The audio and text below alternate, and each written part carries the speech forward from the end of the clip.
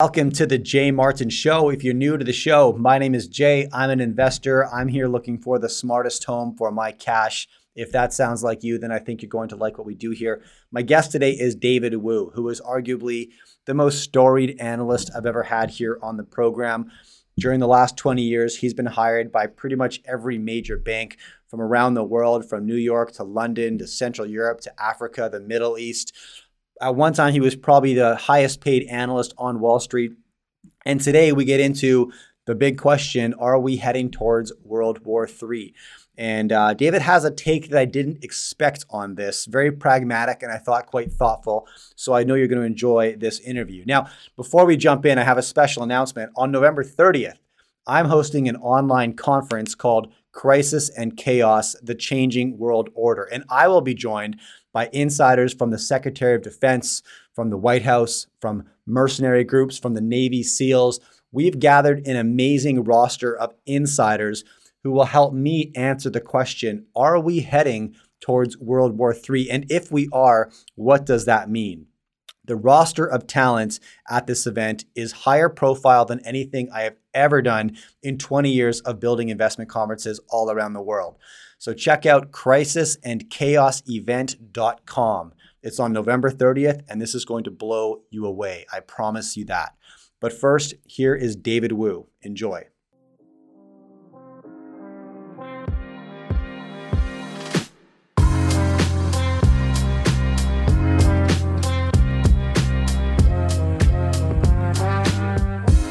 All right, here I am with David Wu. David, it's great to have you on the program. I'm looking forward to chatting with you. Thank you for making the time today.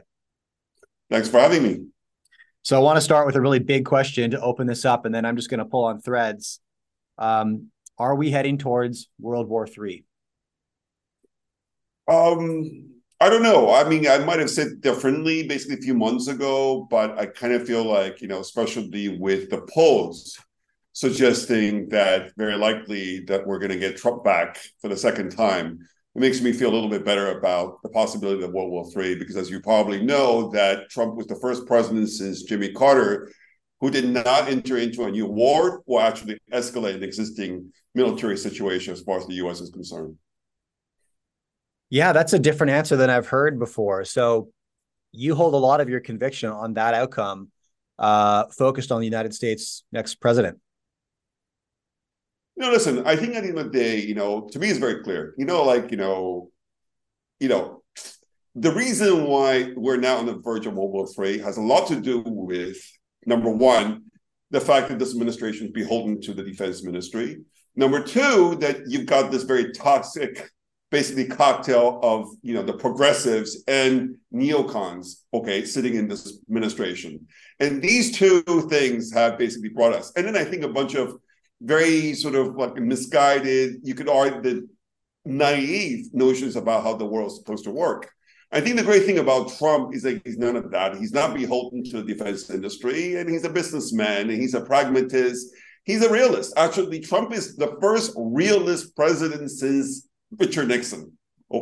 So from that point of view, it's a very, very different point of view of the world. It's more about creating win-win situation between U.S. and its adversaries. It's about basically thinking about what is in the best interest of the average Americans, as opposed to what's good for the elite, what the ideal of the elite, what the aspiration of the elite is, and so forth. The fact that Trump is amoral in that sense, I think actually makes him, someone that I think is going to safeguard peace and stability. What is it about his background, his area of focus, or who he is that makes him that outlier? I think first of all, remember, Trump is the businessman. What it means is that a businessman is someone who actually understands how to strike deals. I think, Dave, you know how to make deals without going to war. Guess what? It's better to do it that way. It doesn't make Trump actually, a sort of someone that you can basically walk all over him, because he's a very tough negotiator. But again, at the end of the day, being a tough negotiator makes no difference if you cannot ultimately seal the deal. So I think from that point of view, Trump knows how to seal deals without having to basically go to war. And I think that is the most important thing. If you look at U.S.-China relations, for example, there's no question, you just think about this, right? Now, U.S. is literally under Biden. We're about to go to war with China and Russia and I don't know which other country. But Trump, think about this. Trump, whenever he saw basically Xi Jinping, he'll say, oh, well, Xi Jinping is my best friend. He's a great man. Whenever he saw basically Putin, he would say, well, Putin is a great man. And guess what? He's my best friend. Guess what? Under Trump's watch, China and Russia never got into bed together the way they have since the Biden administration. So from that point of view, Trump always understood that the worst thing that could happen for the U.S. is if China and Russia decide to join forces. And he very effectively were able to keep them as far apart as possible. It was not, again, until Biden came along that all of a sudden all hell breaks loose. So I think from that point of view, understanding your enemies, how to basically, sort of keep your enemies in check without going to war, it takes a great level of, I think, common sense, maturity, and basically business acumen, all of which Trump's got certainly a lot more than basically Biden or any president, I would say, in recent decades. Can I walk this back then for a minute and ask you, if Trump was still in power, given his relationship with Putin, given his stance on Ukraine and NATO, do you think the hot war in Europe would have broken out? No, of course not. There was no way, because there's no doubt in my mind. The reason why we have this war in Ukraine, it was very much at the instigation of the U.S. So from that point of view, I'm completely on the same page with people like, John Mearsheimer, at Chicago. I think there's no question it was the insistence of the U.S., for the inclusion of NATO in, of Ukraine in NATO that provoked Russia into fighting a defensive war. Yes, I do believe that Putin is fighting actually a defensive war in order to stop basically NATO from basically bringing Ukraine into NATO. And I can tell you why that was the case. The reason is very simple. I still remember this. This was like in 2000. In 2000, I remember the big story that basically broke out suddenly with the fact that, oh, wow, Russia just launch tested hypersonic missiles. Okay. And then if you remember, I think, Pentagon was literally like completely on their knees begging for forgiveness from U.S. Congress that was grilling the Pentagon, saying, how is it possible we left ourselves to be basically left so behind? We're defenseless, we're behind basic development. And then I think some smart guy, or not so smart guy in the Pentagon cooked up this idea. Let's get Ukraine into NATO ASAP so we can basically deploy U.S. missile launchers directly on Russia's basically border so that we can temporarily neutralize Russia's basic advantage in hypersonic missiles. So from that point of view, when you're talking about when Putin saw that the U.S. was ready to do something like that, which means that, U.S. missile can hit Moscow within 15 minutes, there was no way he was going to allow that to happen. So I think that was really the issue. Whereas I think with Trump, they would have been able to negotiate. They would have been able to work something out. Whatever they would have done, I know that they would have been able to avoid a war. It just, in the case of the U.S., that you say, well, it's about autocracy, it's about dictator. We don't deal with basically dictator. I still, if you recall, in 2020, before they actually signed the trade agreement, the phase one trade agreement, Trump and basically China, we had the protests in Hong Kong breaking out. And Trump actually said, you know what? That's not my problem. He said, you know what? I'm elected as president of the United States, not president of Hong Kong.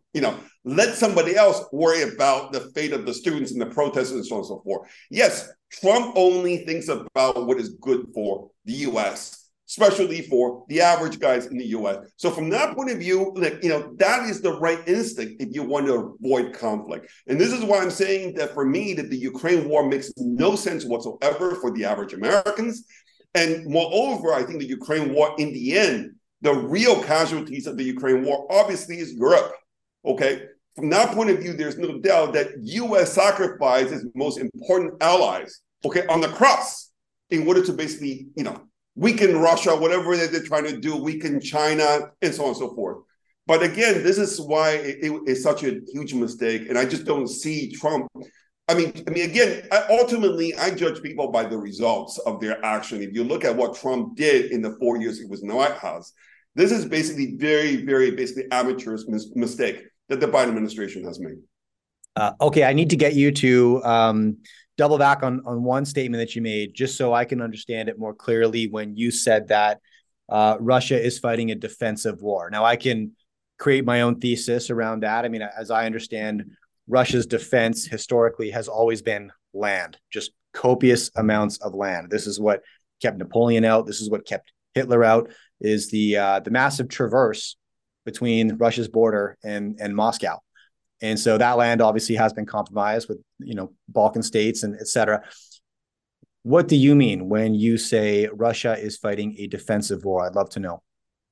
I mean, just think about this. Okay, by the way, I mean, this is something like, let's think in terms of numbers. As you all know, basically immediately after, the Hamas attack on Israel, Israel mobilized around 350,000 reserve soldiers. That's on top of the 150 active, basically, soldiers. That means like they now have an army of 500,000 who are ready to basically go into battle tomorrow. Okay. Now, if I ask you, I don't know if you know the answer to this question, but if I were to ask you, like, how many Russian troops are fighting Ukraine, a country that happens to be also the second largest in Europe after basically Russia, okay? With 2,000 miles of front line, you'll be shocked if I tell you that there are only 100,000 Russian troops fighting basically on the front line. And let me tell you this. I mean, in fact, Russia went into Ukraine with only 150,000 people, okay? Now, do you really think that Putin is so dumb that he's sending only 150,000 people if his intention was to occupy Ukraine? I mean, let's put it this way. U.S. Army textbook actually makes it very clear. If you ever want to occupy the country, you need a ratio of around 2 to 3% relative to the size of the population. Okay. Russia, Ukraine's got a population of like 30 million. So you literally need to have, let's say, 1 million troops, Russian troops on the ground, if you really want to occupy Ukraine. Russia right now has got 100,000 people in Ukraine. Let me tell you this. It is very clear that Russia's intention, they're not interested in taking over all of Ukraine. They're only interested in annexing those parts that are primarily Russians anyway. And in any event, they didn't even want to go into basically those parts. What people don't realize is in the 3 months leading up to the Russian invasion of Ukraine, Russia basically sent an ultimatum to Washington and said, you know what, if you agree that Ukraine will never become member of NATO, there's no reason for us to go in. The U.S. just basically said, go fuck yourself. And that was the end of the story. So I think from that point of view, as I said before, Russia did not want Ukraine to become a member of NATO. Just like, the U.S. didn't want Russia to deploy missiles in basically Cuba in the middle of the Cuban crisis. Or for that matter, if basically Canada were to become an ally of the Soviet Union, you know what? It would have been deemed completely unacceptable for the U.S. then. So from that point of view, that's what I said. If you think that the Cuban Missile Crisis, in some sense, it was the U.S. fighting a defensive front against Russia, you know what? I would argue Russia definitely was fighting a defensive battle against basically, Ukraine in a given situation. So I want to walk through the hotspots that are front and center for you right now. So I'll take what you've shared thus far at face value, and I think you're probably right. And Trump was a very anti-war president. He was very antagonistic from the podium, which led people to believe he was probably the opposite. But in reality, he's a businessman, and war is bad for business. It's a mistake that people often think war is stimulative, but it's destructive by nature, and so it's the opposite of productive. But anyways, if you think through the conflict in Ukraine right now, if you think through the conflict in the Middle East or the tension building in the South China Sea, David, do any of those strike you as the potential most important tipping point right now? Let me tell you this. I'm not that worried right now. In fact, I think, geopolitical risk premium is basically receding right now. Okay, maybe it's going to pick up later on when we get closer to the Taiwanese elections in January, but right now it's in a recessionary mode, and this is the reason why.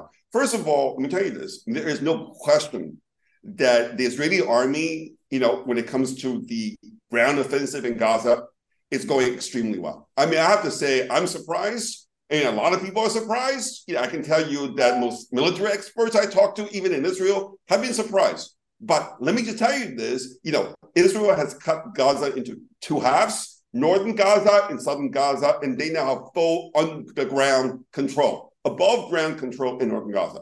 Okay. And in fact, in northern Gaza, there are probably only 100,000 civilians left. Okay. So from that point of view, they have now control all the Hamas command centers, and all the Hamas people are right now underground.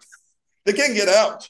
It's true, Israel has decided not to go get them in the tunnels because they're probably booby traps, all sorts of things. But the point here is that the terrorists are now underground, and you can argue they're trapped.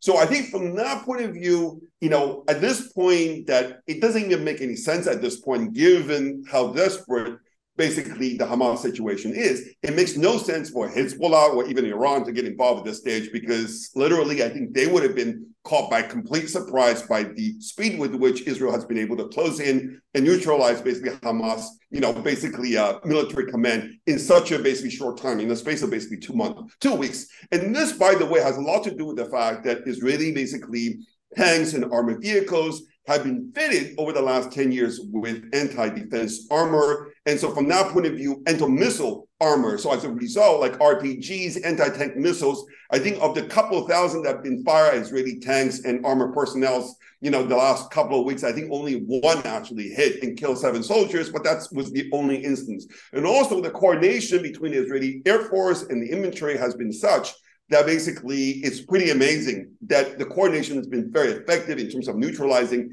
any basically snipers and firing positions, well done basically positioned on the Hamas side. So that's why I'm not too worried, on the Israeli-Palestinian conflict side. I don't think, I think, I think most of let's put it this way, most of the fighting is probably behind us.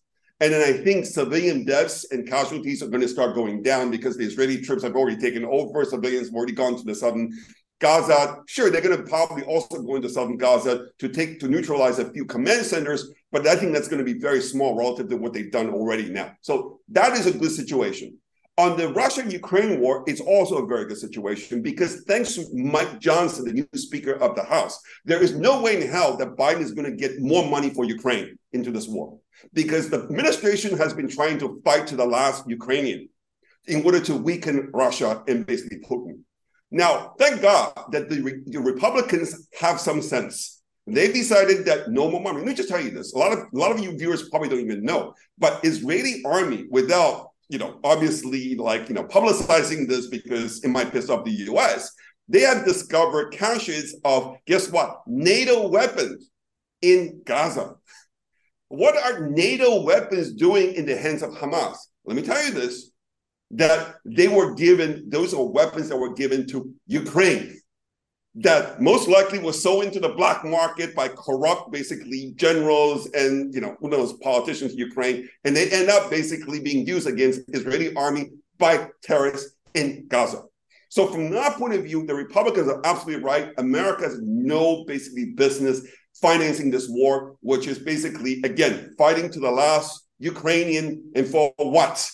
Hundreds of thousands of people killed. I think basically the blood is on Biden's hand. But the bottom line here is that right now, it doesn't look like they're going to get more money. Meanwhile, of course, as you probably know, if you follow geopolitics, that Zelensky and Zelensky practically are not even on speaking terms anymore. You're talking about the president of Ukraine and his top general are now basically, there's a growing rift. In fact, both of them are trying to blame each other for the failure of the offensive that started in June.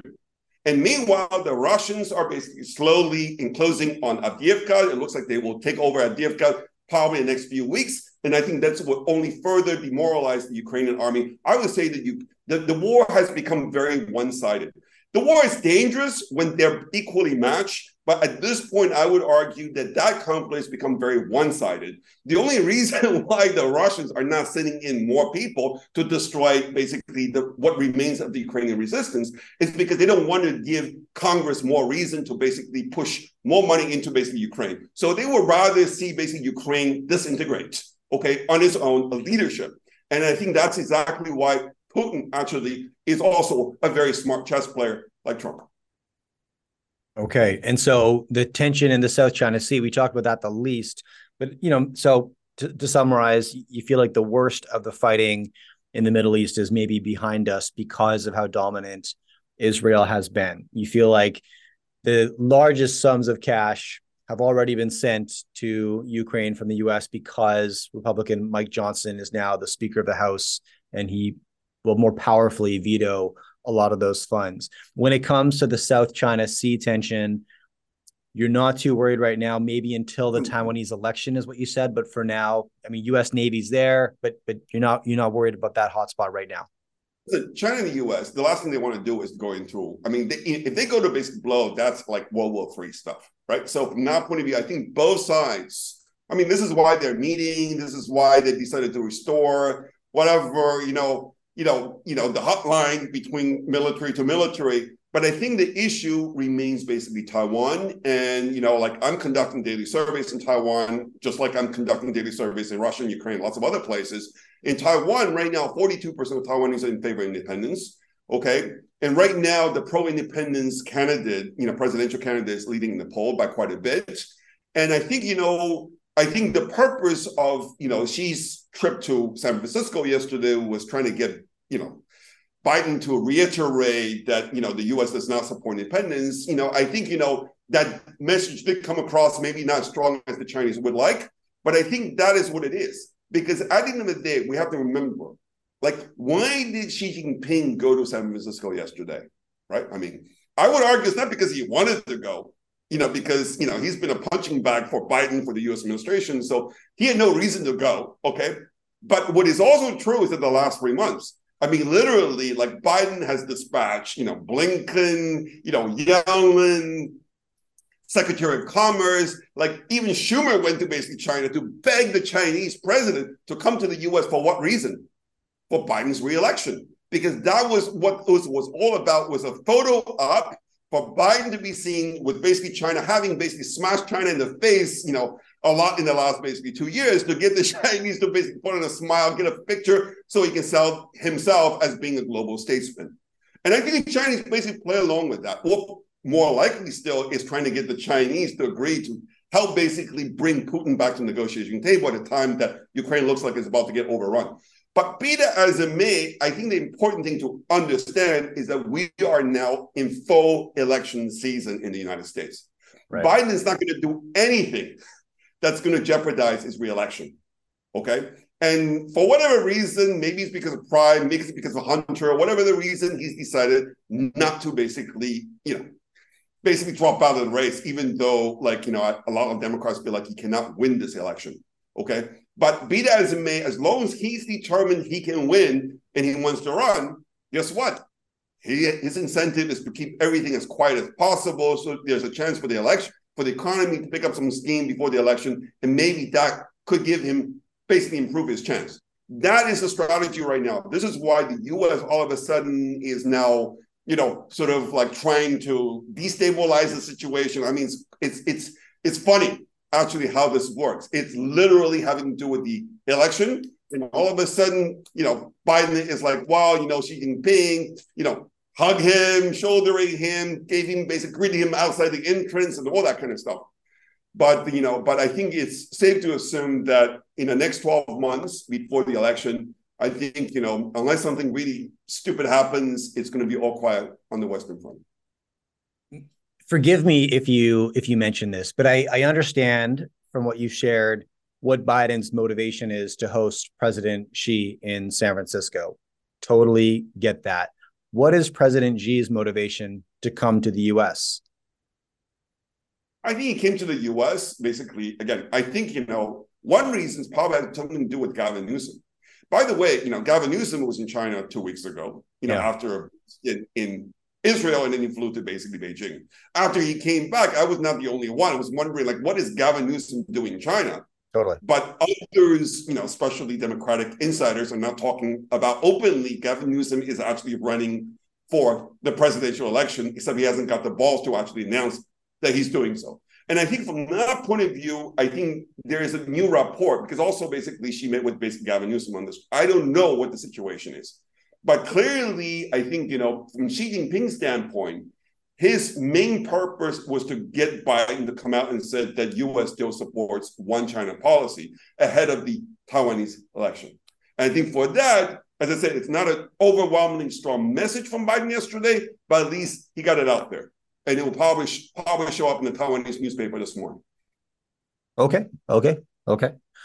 What is your take, David, on the general strength of the U.S. empire today. And, I have a lot of guests on my show who point to call it a trend of de-dollarization. This is, raw material transactions, global trade occurring outside the U.S. dollar system.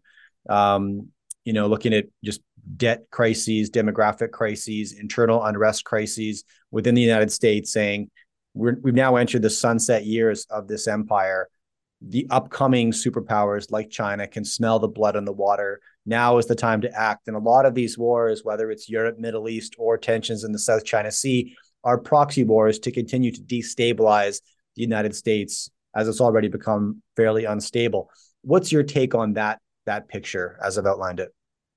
I want to just say, first of all, like anybody who's actually destabilized the world and destabilized the U.S. is basically Biden and his team of neocons. I'm talking about people like Blinken, Jake Sullivan, Robert Morley, Victoria Nuland, and so on and so forth. They've done more damage to the U.S. standing the world than anybody else. Okay. In fact, actually, the sanctions on Russia is what basically led to dramatic liquidation of U.S. treasuries and the run-up in gold because central banks now basically are seeking. So I think from that point of view, there's nothing wrong with the U.S. per se. It's U.S. policy under this particular presidency that has created a lot of issues. Now, I would argue that thank God. I mean, this is why I think the United States can survive one term of Joe Biden. I don't think it can survive 2 terms of Joe Biden.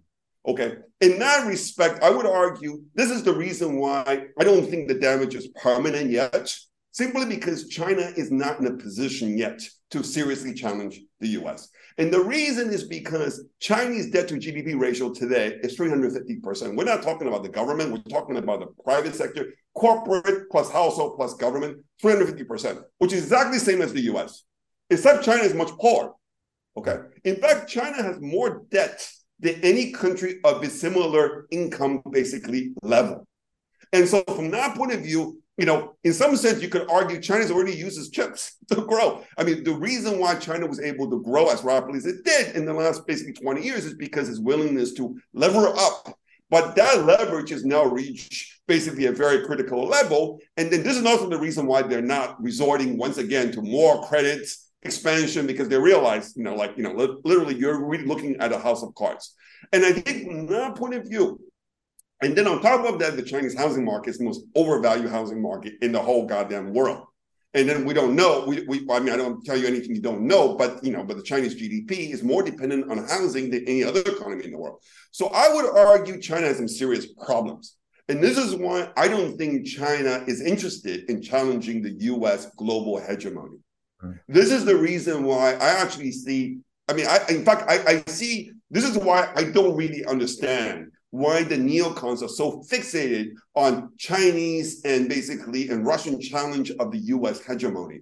I mean, for God's sake, the Russian economy is the size of that of Italy's. Okay. So from that point of view, Russia can barely take over 20% of Ukraine. You think they want to drive westward, take over Poland, and then everything else? I mean, people don't understand economics, okay, to actually be able to make such stupid generalization. And this is why, again, we are missing Trump. America is missing people who can think in numbers, who don't think in ideologies, who don't think about the world as between good and evil, but thinking about creating win-win outcome for all players' concerns. I mean, there is no doubt in my mind, for example, I don't know, one of the reasons why I left Wall Street was because I felt that fake news media just went too far. I mean, listen, I was managing the top-ranked macro strategy team on Wall Street, okay? I was probably one of the best paid analysts on Wall Street. I left in disgust after the election in 2020. One reason is because the media has gone absolutely insane. I mean, one of the great, trade deals ever struck by the U.S. by any other country was actually the phase 1 trade agreement between Trump and China that was signed in January 2020, which is an amazing deal, which is a win-win deal.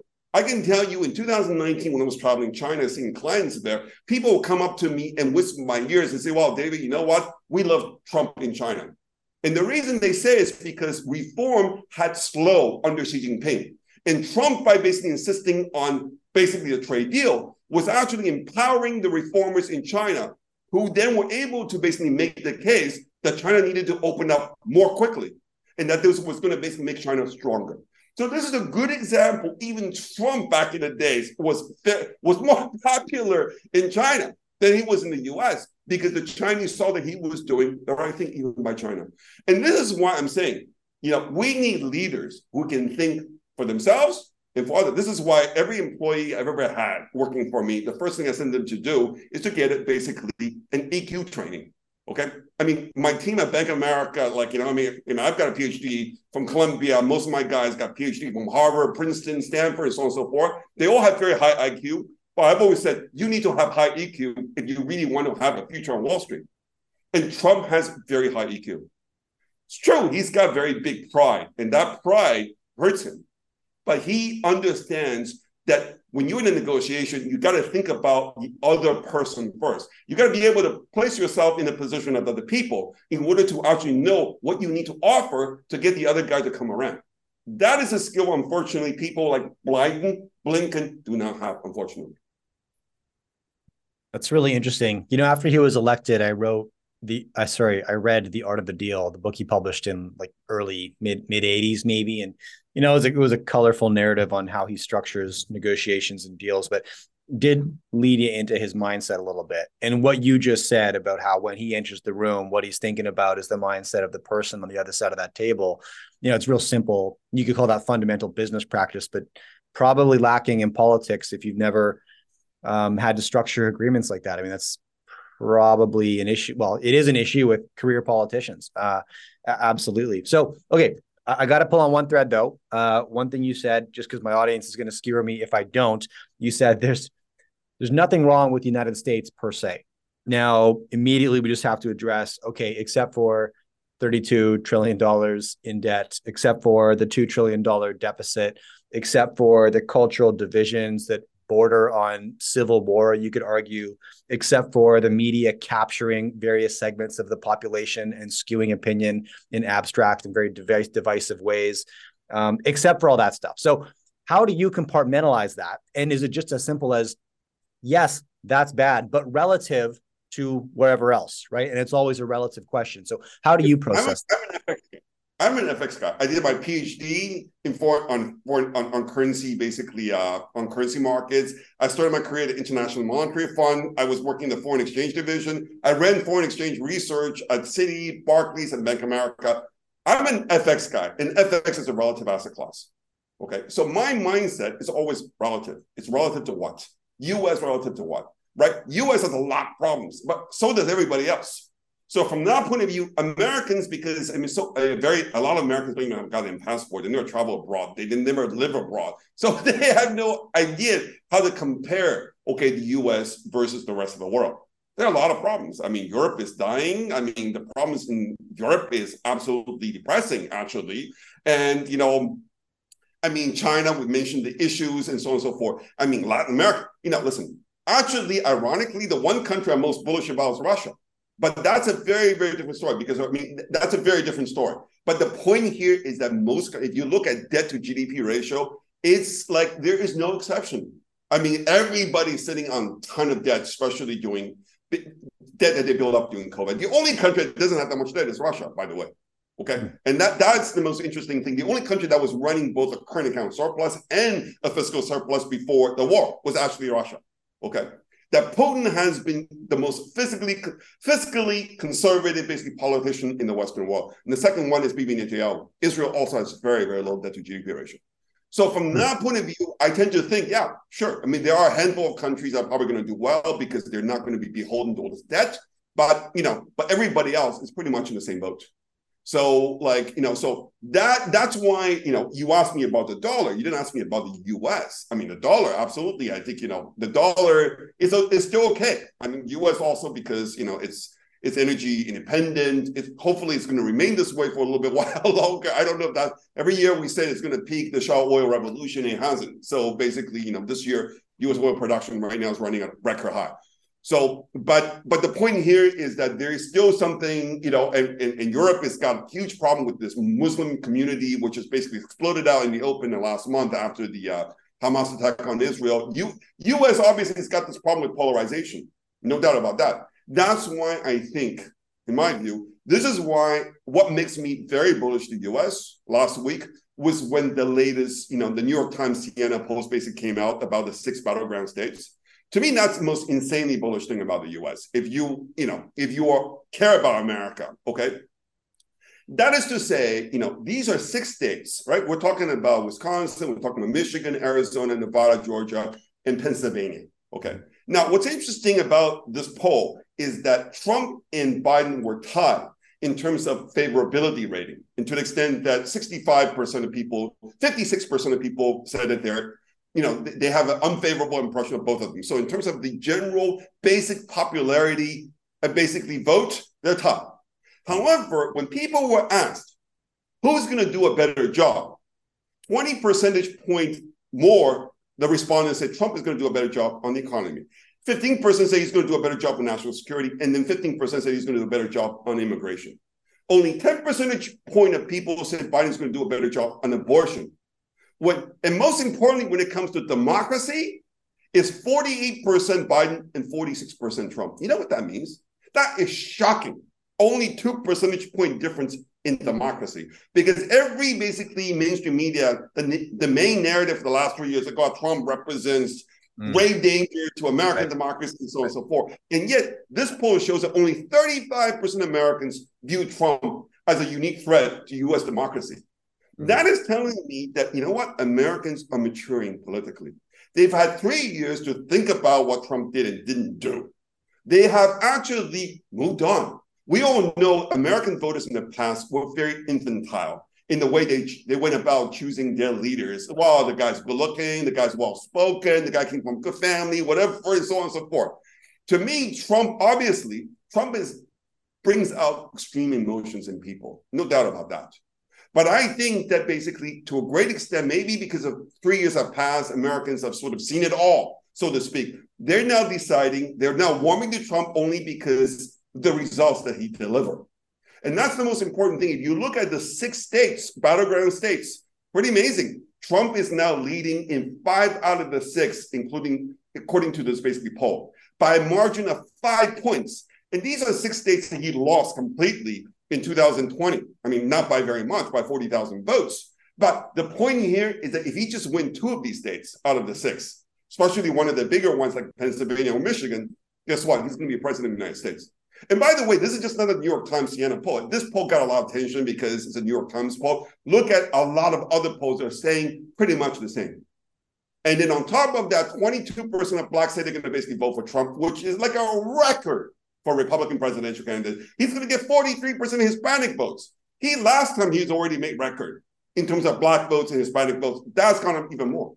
So my hope is this. If indeed this poll, what it's telling me is that Americans have reached political maturity, that they are going to vote based on results and a track record of whoever they're going to vote for president, then actually, you know what? That's the best news we can hope for in the US. Because the ideological divide, which is very, very unhelpful, if that's replaced by results-oriented voters, okay? We don't care you're black, you're white, you're basically a successful businessman, or you're a poor guy, whatever it is. You know what? That America is the one I want to be involved in.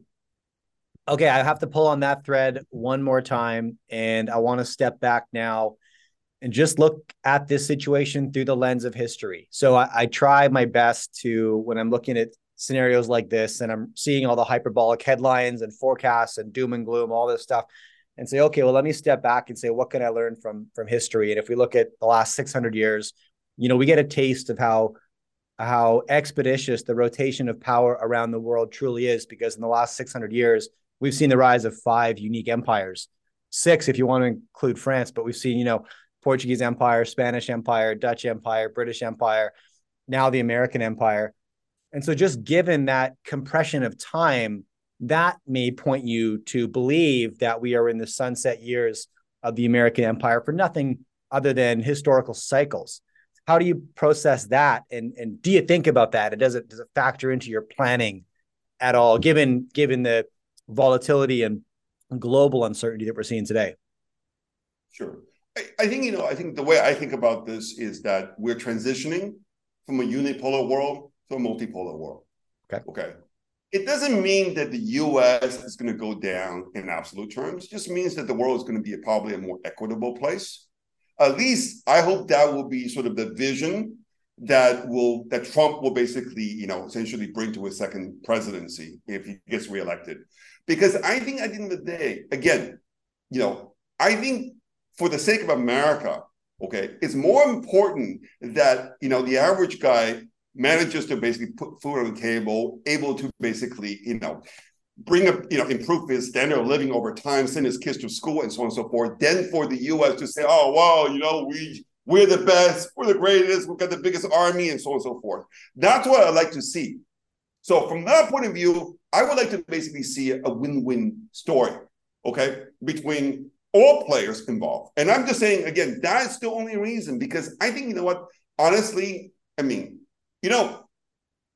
if China, Trump would say this probably, listen, I'm not the president of China. So if China wants to be, wants to retain its current political system, that's their choice, right? If the Chinese people are not happy about it, they can overthrow basically the Chinese Communist Party. It's not my job, okay? So from that, why should I sacrifice the interests of average Americans to defend democracy for Chinese people? I don't even know if they really want it or not, and so on and so forth. That's what I think is, this mindset has to basically sink in, which is that Trump, any US president, is elected to serve basically the American people and not serve the interests of the globalist elite that think that democracy is basically the beginning and the end of humanity's aspiration. Okay? So I think from that point of view, that's what I would like to see. Now, I think actually in a multipolar world, I think the US would do very, very well. Because again, US has so many advantages, is resource rich, it's got very dynamic, basically, population. And then, and it's a very pro-business environment and people are very motivated. So I think from that point of view, I think if we don't have any of the nonsense, okay, that's been going on the last 3 years, honestly, I think the US will be hard to beat. I'm not saying that we haven't got a lot of problem right now. Sure, the debt problem is huge. There's no doubt about that.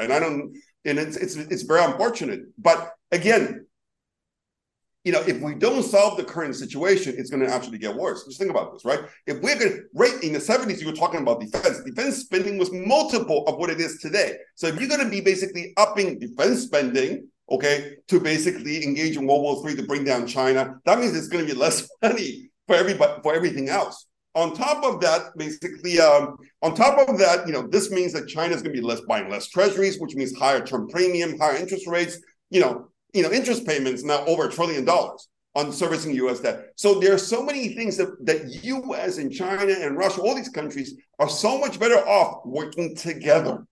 Again, that is the thing. Forget about who's got better political system. Who cares at the end of the day?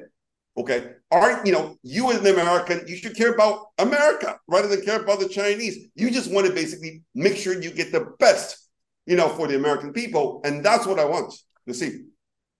Do you have any thoughts on how this debt pile resolves? I mean, over 300 trillion in global debt owed to various parties, very complex. $1 trillion in interest payments alone in the United States, 32 trillion in debt today, and if we're heading into, we haven't really talked about near-term economics much, but if we're heading into some kind of a recession in the United States, you could anticipate the $2 trillion deficit is going to go up. How does that resolve? And do you have any thoughts on that outlay, David? Listen, it's not going to get resolved, unfortunately. We've seen this movie before. We've seen this movie in Japan. And I think from that point of view, in the US, because what we have to understand about the US has a very unique system, okay? Which is that you've got two parties, okay? And the Constitution is such that the president actually has no power over how money is spent and how money is raised, right? It comes down to Congress, okay? That is the right of Congress. And then the honest truth is that what Republicans, both Republicans and Democrats, pay lip service to fiscal responsibility. In the end, the Republicans are only interested in cutting taxes, and the Democrats are only interested in basically spending more money. So both parties are not good for basically fiscal responsibility. Now, the only time in US history where we get a bit of fiscal discipline is when we have a divided Washington, okay? The last time we had serious fiscal tightening was after the midterm election of 2008, okay, when basically the Tea Party, okay, basically won by a landslide and allowing the Republicans to recapture the majority in the House of Representatives. And then we had the brinksmanship that threatened to basically cause the U.S. default over debt ceiling and so on and so forth. But that deal, because the Republicans were united, okay, guess what? They were able to basically force Obama to agree on a multi-year fiscal tightening drive, okay? That really was a huge win, in my humble opinion. But that, again, was not because of the president was bribed or whatever it was. It was because you had a divided Congress, which made it possible. Also, we saw that with under Newt Gingrich, the contract with America, that was also a divided Congress. Okay, the whole debt ceiling, the government shutdown. So that's the irony.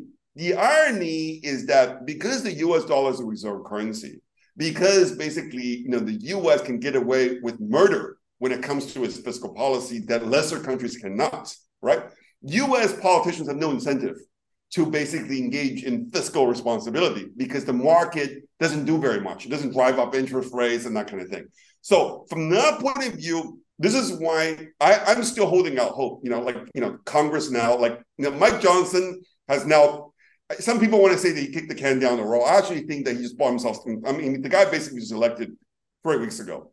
There's going to be a big fight coming up in January and in February. Now that they passed this latter basic continuing resolution, I'm hoping that the Republicans are going to come together and hold this government responsible.